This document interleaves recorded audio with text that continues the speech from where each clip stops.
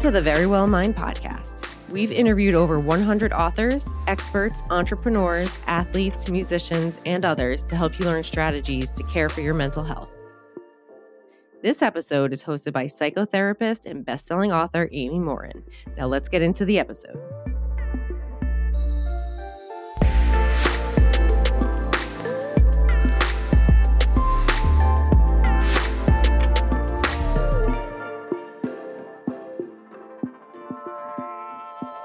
My guest is Helen Russell.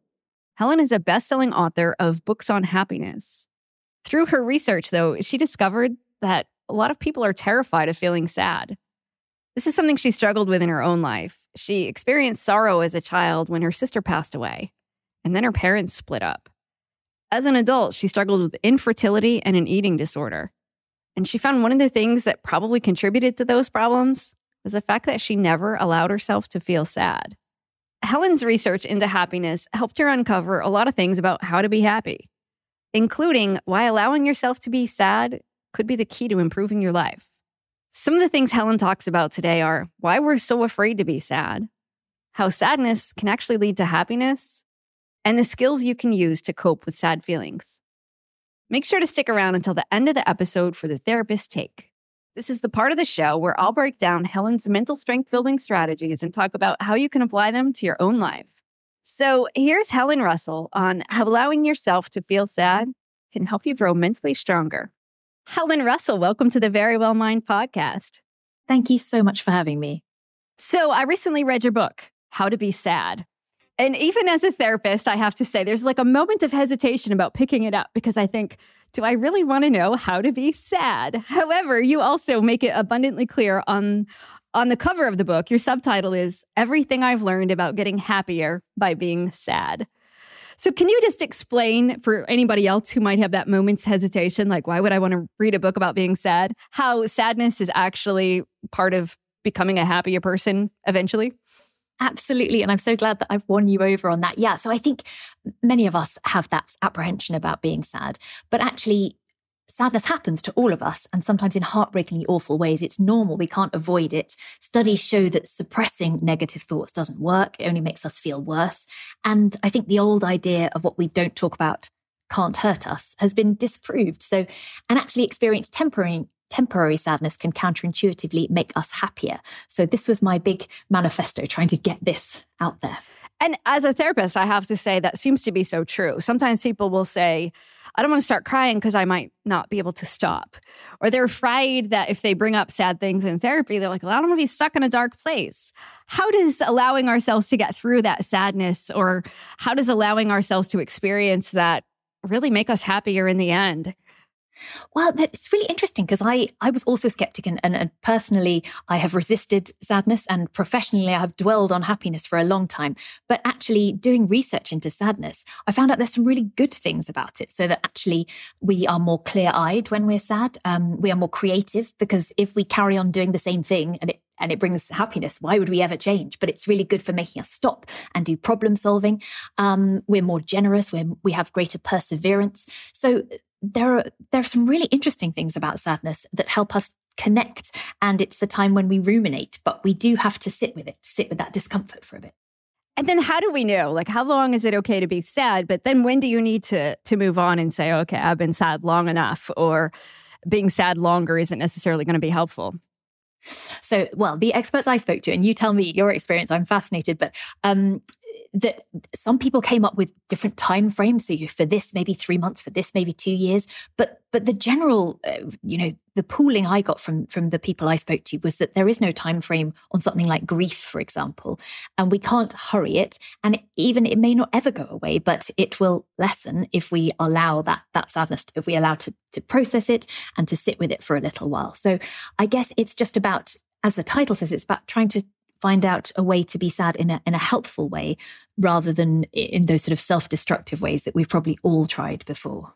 What are some of the most common self-destructive ways that you hear people say that they deal with sadness?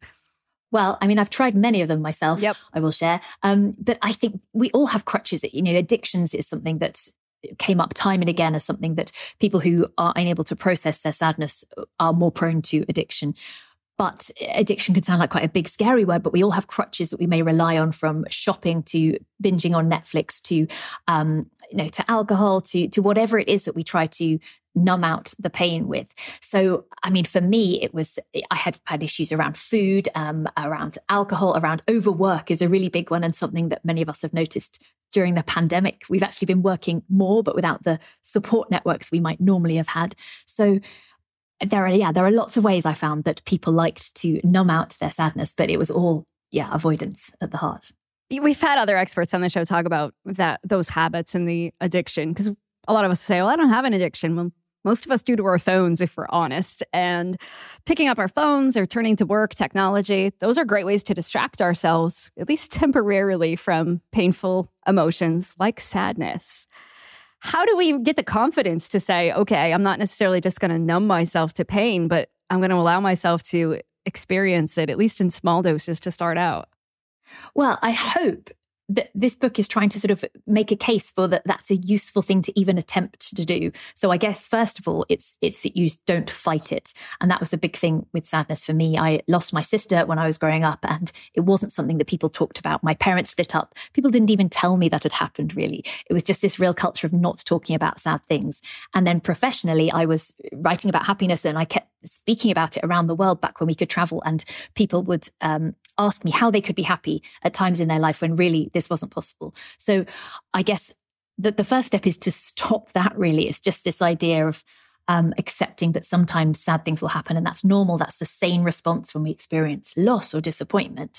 And then trying to lower our expectations of what we're going to achieve in that time when we are feeling sad. And I agree that there's no timeline when it comes to something like sadness. When I was 23, I lost my mom. When I was 26, I lost my husband. And knowing that sadness, it's so uncomfortable, but that you can come out of it on the other side, but it takes a long time. But to not have expectations, because sometimes I think we think, okay, I should feel well after 3 months or after 1 year. And it's that expectation that tends to set people up for failure. I can't tell you how many people come into my therapy office thinking, well, I should be over this by now, and I'm not. And then they get really judgmental of themselves for not feeling as good as they think they should. But I also know that sadness doesn't always come from a sad event. Sometimes you just wake up sad for no real reason, right? Yeah, but I wonder whether there's, and I'm not trying to sort of confuse depression and sadness, and I've experienced depression as well as a chronic mental illness that requires help. But I wonder whether if we are feeling that normal sadness, that sort of temporary emotion, whether it is trying to send us a message in some way. And the more I've been researching this, the more I feel convinced, really, that the days where you do wake up and feel a bit, something's a bit off, then there's something going on, and it's worth listening to it to see if maybe there's a message trying to get through. And I'm glad you just brought that up, the difference between sadness and depression. Can you explain that a little bit? Well, so from my perspective and from the research I've been doing, the depression is a chronic mental illness that will require help. And, having been the beneficiary of talking therapies and antidepressants over the years, I am not for a moment saying that people should not be doing these things. But also, I think the tendency to pathologize normal sadness is quite problematic, because then when we inevitably do feel sad, we somehow think there's something wrong with us. And looking at the DSM-5, which the rest of the world looks to for how diagnosis of depression are made. For example, there is no longer a grief clause in there where you can't be diagnosed with depression within, I think it's 2 months of losing someone. So, I mean, that just seems to be, in terms of common sense, that seems a bit of an issue, because things happen to all of us. The Aristotle idea of happiness, of a good life being one where you have some good luck, because tragedy can affect anyone and it will affect our happiness. So it seems to me that working out what has happened to us is really important, as well as thinking about whether there is something wrong with us, because perhaps there isn't a lot of the time. So yeah, I think sadness is a temporary emotion that can be awakening. It's this temporary message that can tell us what's wrong. But if we listen, and many of us don't, I guess, in our busy modern lives. Right. I think we, again, go through and try to distract ourselves or pretend that we aren't feeling that way. And there's something about when we see other people who are sad, we want to cheer them up immediately. And I know in my own life, when I was grieving, people were really quick to say, like, let's go to the movies, let's go do something fun. Because it's really tough to sit with somebody else when they're sad too. It is really hard. And this is something that we learn from from as babies, that actually, the ability to regulate our own emotions. And as a parent now, I see it. It's very clear, that impulse to, if somebody is sad, you want to say, don't cry. Or if someone says, I'm scared, you say, there's nothing to be afraid of. But actually that isn't helpful, because then you are negating their feelings. And there's a sense that then the child is not sure if they can trust their own feelings. There can be shame around that. So I think, although we are uncomfortable with it, and actually, interestingly, research shows that Americans are outliers in the desire to avoid sadness at all costs, whereas in other cultures like East Asia or in Russia, there is much more of an acceptance that sadness can be helpful, and you can experience happiness and sadness at the same time. There's more granularity. But I think in the US and in the UK, where I'm from to an extent, we are quite avoidant of sadness. And we do find it really uncomfortable. And we kind of have to get over that, I think. So what's something that you could do if you have a friend or a family member who is sad? What's something that you might do for them rather than just try to cheer them up? Well, I interviewed lots of people who'd been through tough times, and a lot of the things that came up were the idea of just checking in. And you might have found this helpful yourself. People just sort of saying, "I'm thinking of you," and just sort of no need to reply, not putting any obligation there. But also, I think there's something around doing rather than asking, like, what can I do to help? Because then you're putting that pressure back on that person. And then companionship as well. I think that's something that we struggled with during the pandemic, because we haven't had those social connections to rely on. And there's something so comforting about just being in a room with someone. And I've had friends who've been sad, and if they're not even ready to talk, if you can just be in the room, I found that incredibly powerful. But I'm interested, what's your perspective on that? I agree. Sometimes just sitting with somebody when they're sad and not forcing conversation. If they don't want to talk, that's okay. And as you said too, without saying, well, what can I do to help? Sometimes you don't even know. And when you're really sad, it's hard to come up with something. You don't have the energy to think of anything, or you just you feel pressure to say, well, here's what you could do, or I don't need anything. So sometimes it's helpful to say to somebody, hey, I'd like to run an errand for you. Would that be helpful, or is that okay? And give them just really specific ideas of how you could help. Because our tendency is often, well, let me know if you need anything. Yeah, lasagna came up a lot. Just leave a lasagna on the door. That will be really helpful. Right. And so I think if we can just be really specific and say, here's something I could do, and see if the other person finds that to be helpful. I know for me, my brother-in-law cleaned my bathtub in my bathroom and made it sparkle. He was like, I don't know what I can do for you, but I can clean your bathroom. That's a great one. Can he come to my house next? That'd be great. Exactly. And one of the things that you talked about in your book is the link between shame and sadness. Can you talk a little bit about that? Yeah. So we spoke a little bit about, growing up, we can often get a sense of shame if we feel like our emotions are not being accepted, if we feel like we're not allowed to have them. And I started exploring shame during years of fertility treatment. And I felt a sort of shame that my body wasn't working in the way I wanted it to. There was lots of language around failure, around infertility and fertility treatment. And I call it like the backpack of shame. I would just put on my backpack of shame every day. I was also having to flash my genitals to strangers whilst I had fertility treatments, which again, society tells us we shouldn't be doing. So there's something, the social self-preservation theory, that in threatening situations that will make our social value, it could make it decrease, then we are going to feel shame. And it's, I guess, evolutionary speaking, so that we don't flash our genitals at strangers, because we will then be banished from the group. So it kind of makes sense, but it's really problematic because it doesn't feel good when we have it. Carl Jung called it the soul-eating emotion, shame. And whereas guilt revolves around the feeling of having done something bad, shame is almost, I am bad, like in myself. And it can make us feel worthless and no good. And there's strong links with addictions and eating disorders, both of which I have certainly experienced. And there's a really high correlation between shame and depression. And it affects all of us. But I found it really interesting to discover more about the way in which it enters our lives, being quite gendered. And it maybe shouldn't be a surprise at all, but women tend to feel it a lot during the teenage years, entering the workplace, postpartum,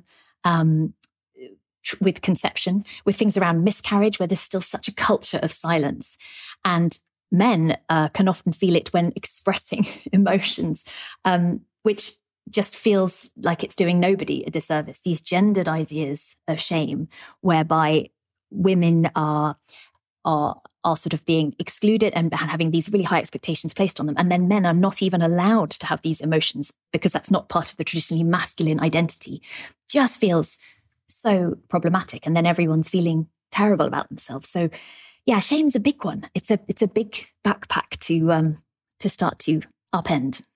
It is. People will come into my therapy office sometimes and they've carried around some kind of a secret, something for their entire lives that they just feel awful about. And what they don't know is the person who just came in before me has a very similar story. But because nobody talks about it, they don't know that. And when people start to get more comfortable with, like something like depression or something like an addiction, like a lot of people struggle with it. It doesn't mean you're a bad person. It's just what's going on in your life. Just the door opens and people can then start to deal with it. And that's often part of healing. Do you have any thoughts on shame and how we overcome it, how we deal with it, how we manage it, and how we can turn unhealthy shame into just regular healthy sadness?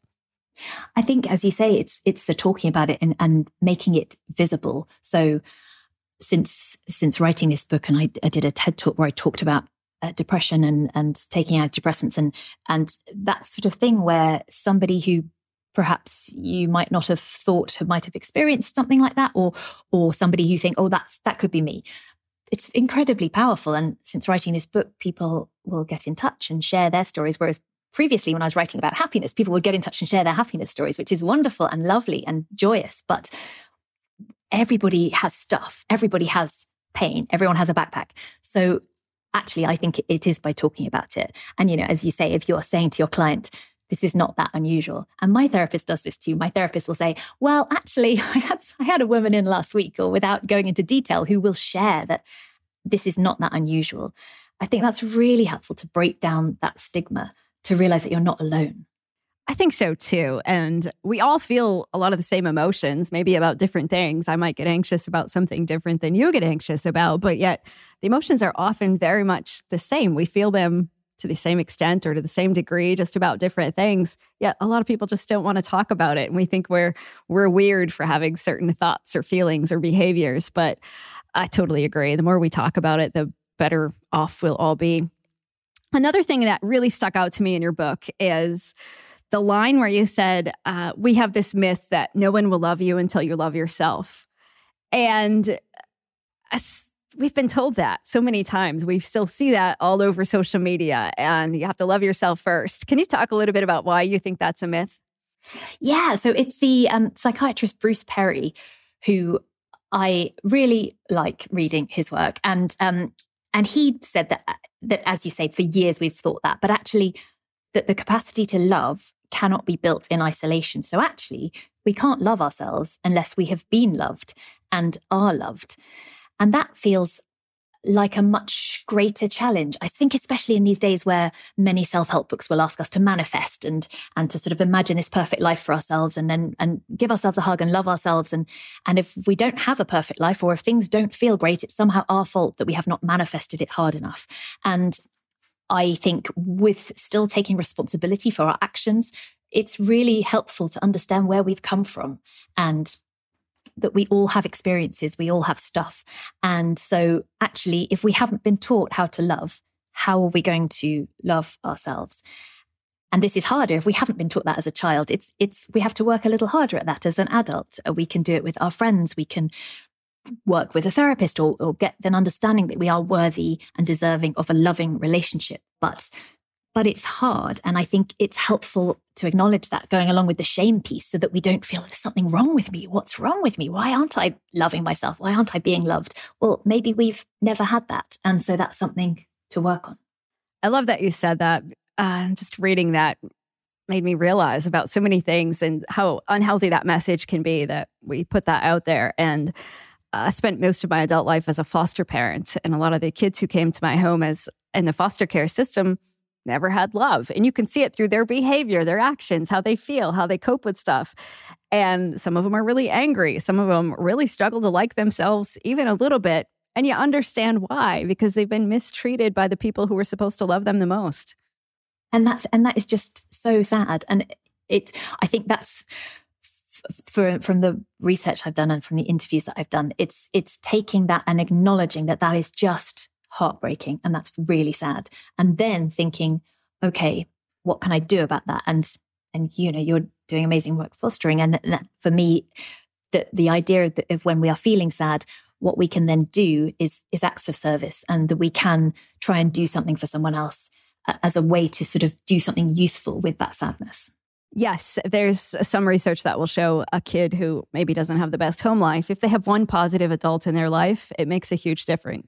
So it might be a coach, it might be a teacher, maybe a neighbor. As long as they feel like somebody out there cares about them, makes a huge difference. So if you don't get that love from somebody you were supposed to, like your parents, I think you can go out there and form healthy relationships, and that helps with your self-esteem later on in life. It's amazing how many people credit teachers, isn't it? When they sort of say, oh yeah, I remember this, my one English teacher, and she told me I could do it. And then I thought maybe I can do it. Yeah, it's really powerful. Yes, I think so as well.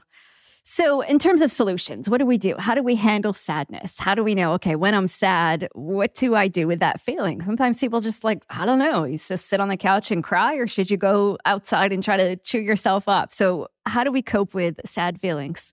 So I would say all of the above. I think I'm always really interested to learn, Charles Darwin famously denied the usefulness of tears. And we know now that crying reduces cortisol. We are expressing that emotion. We find that soothing.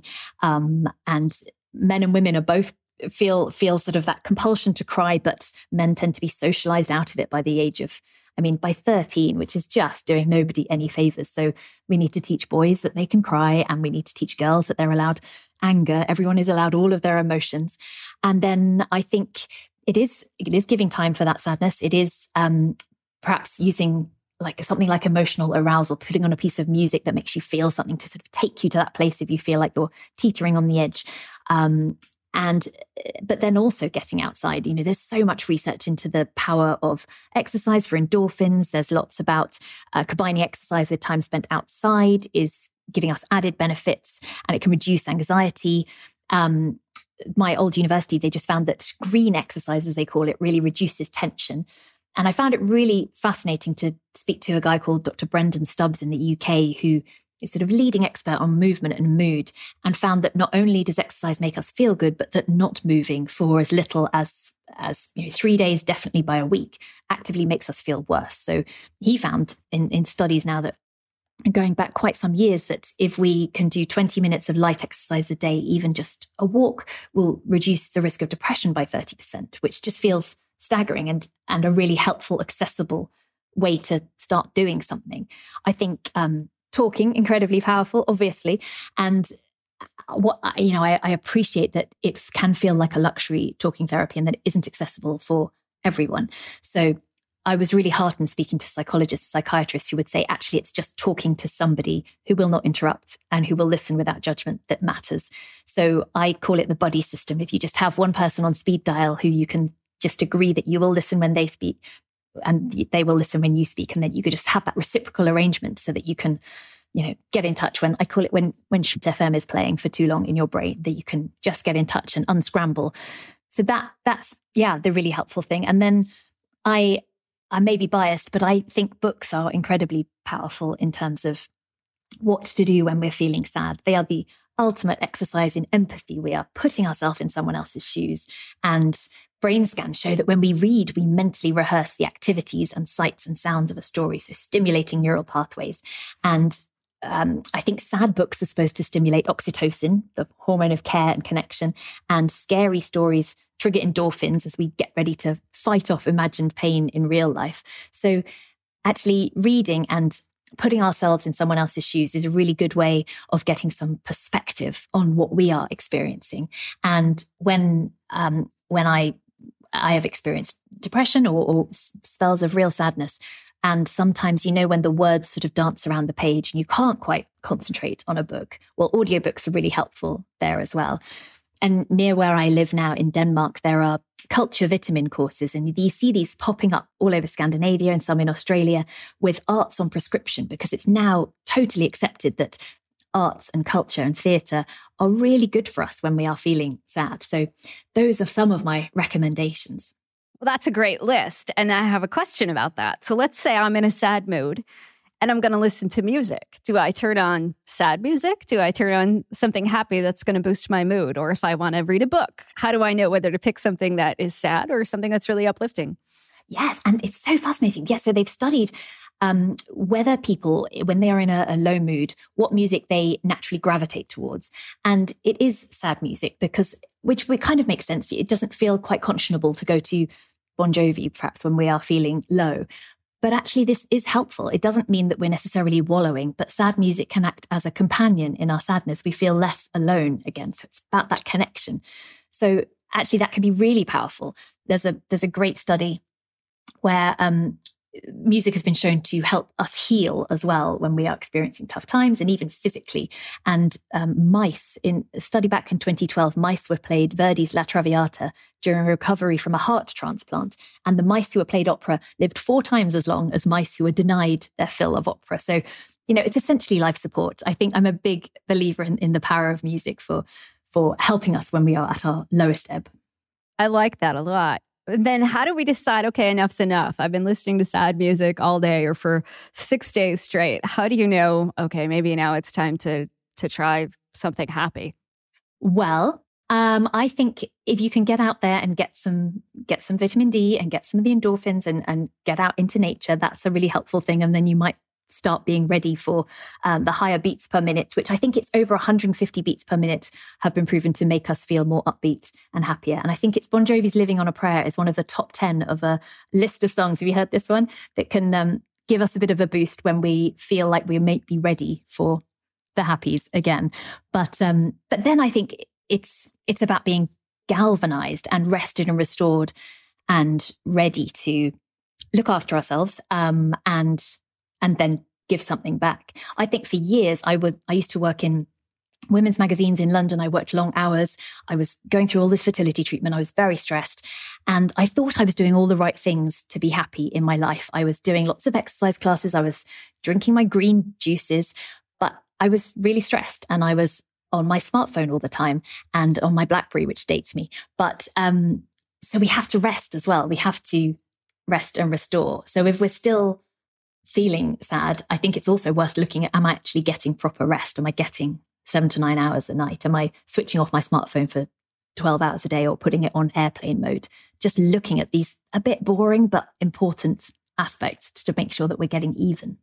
One of the things I've talked about on this show is taking a look at your emotions sometimes and asking, is this a friend right now or an enemy?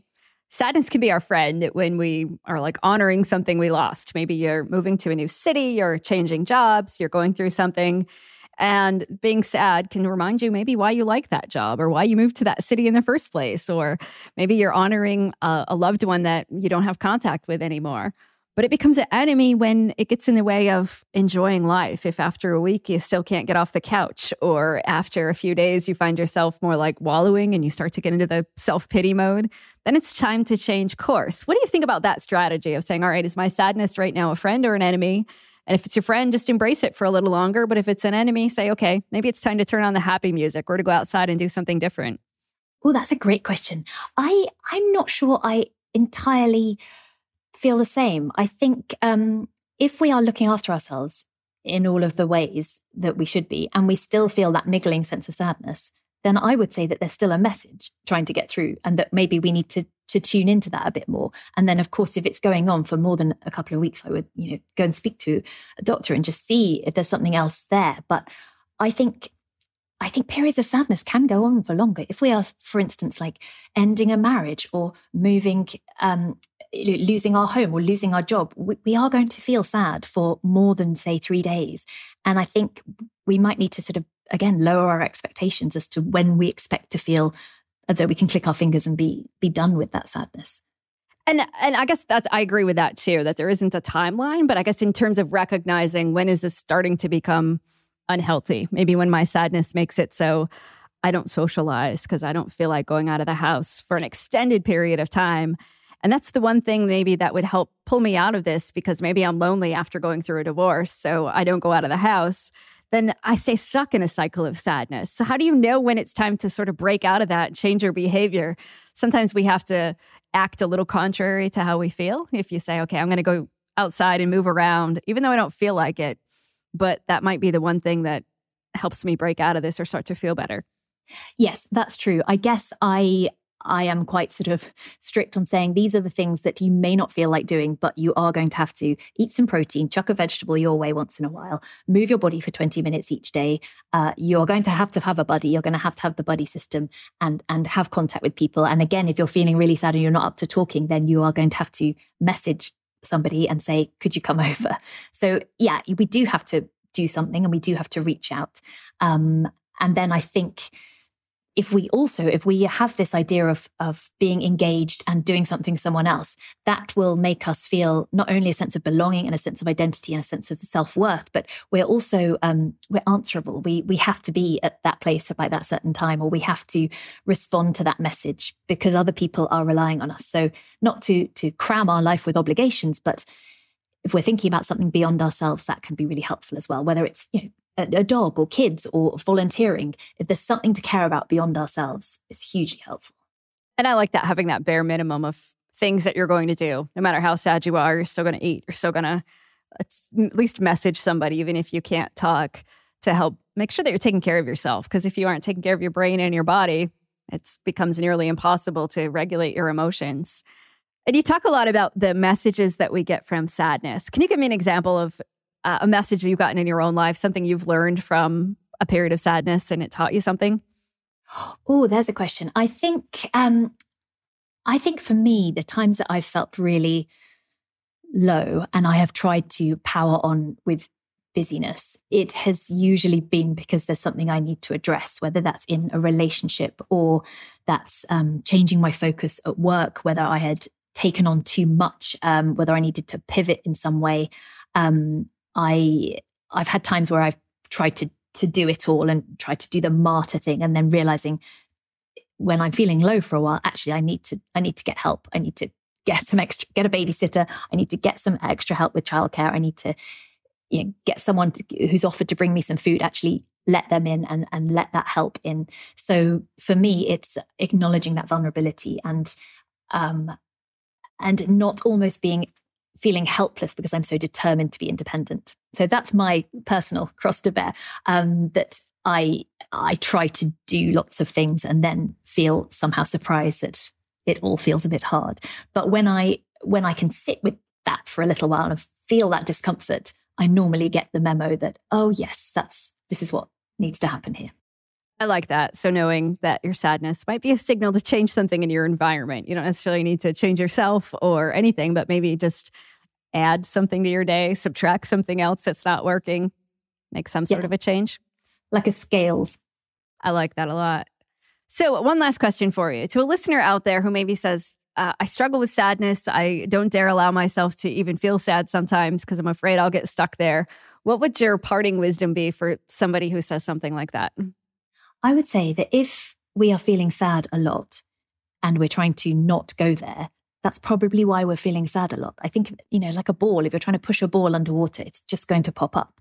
And the experts I spoke to and the research I've looked at going back decades now has shown that thought suppression, that suppressing any of our emotions doesn't work. And we can choose how we express them, but they are there and we do have to accept and acknowledge them. So if you're feeling sad all the time because you won't let yourself feel sad, I think you have to now have a little read, stop and feel sad for a while.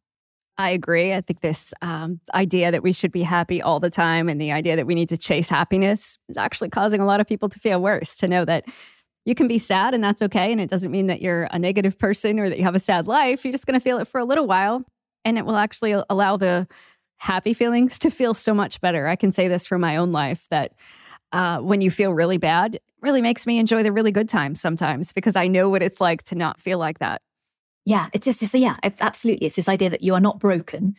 We are just experiencing stuff and we all get sad. Well, Helen Russell, thank you for being on the Very Well Mind podcast. I know that your book is already helping a lot of people, and I have no doubt that it will continue to help people know that it's okay and how to be sad and that can be part of happiness. Thank you so much. It's a real joy to speak to you. Thank you so much for being here. That was wonderful. Welcome to the Therapist Take. This is the part of the show where I break down my guest strategies and talk about how you can apply them to your own life. Here are 3 of Helen's strategies that I really liked and how using them might help you grow mentally stronger too. Number 1, Acknowledge and accept sad feelings. I really like that Helen wrote a book about how to be sad. Most of us weren't ever taught that it's okay to feel sad, and we certainly weren't taught how to take care of ourselves when we feel that way. But you can't start coping with sad feelings until you acknowledge how you feel. And you have to give yourself permission to feel that way. If you try to suppress sad feelings, they'll follow you around. And sometimes those emotions come out in some pretty unpleasant ways. You might get angry and irritable a lot, or you might even have trouble reaching your goals. So take time to notice when you feel sad and allow yourself to stay there for a while. And like Helen said, you might learn a lot about yourself or the changes you want to make in your life. Number 2, listen to music. I appreciate that Helen talked about how music can help us cope with sadness. And I like that she talked about how listening to sad music can help you feel less alone. I also appreciated that she talked about how listening to upbeat music can boost your mood. We've actually done some research on music and mental health at Very Well Mind, and we discovered that 97% of you said that you turned to music to cope with your feelings during the pandemic. And 41% of you said that music helped you cope with feeling lonely. Of course, though, music can take a toll on your mood too. Filling your day with sad music might decrease your mood. There's research that found that people who have depression are more likely to listen to music that increases their depression. So be mindful of what you're listening to and how it impacts your emotional state. And number 3, use the buddy system. Helen talked about having someone you can share your feelings with. Knowing you can talk to a non-judgmental person about what's going on in your life and how you feel about it can make a huge difference in your overall well-being. Of course, though, it's tough to find someone that you can open up to. But you might find that once you start sharing with someone in your life, they might be happy to listen. And they might even want to share more of their life with you too. If you don't have someone in your life that you feel comfortable talking to, you could always reach out to a therapist or even a trained listener. There's a website called 7 Cups where you can talk to someone free of charge. It's a volunteer as opposed to a therapist, but you might find that talking to someone helps you feel better. So those are 3 of Helen's strategies that I highly recommend. Acknowledge and accept your sad feelings, listen to music, and use the buddy system. If you want to learn more of Helen's tips, check out her book, How to Be Sad. It's filled with useful strategies for coping with sad feelings.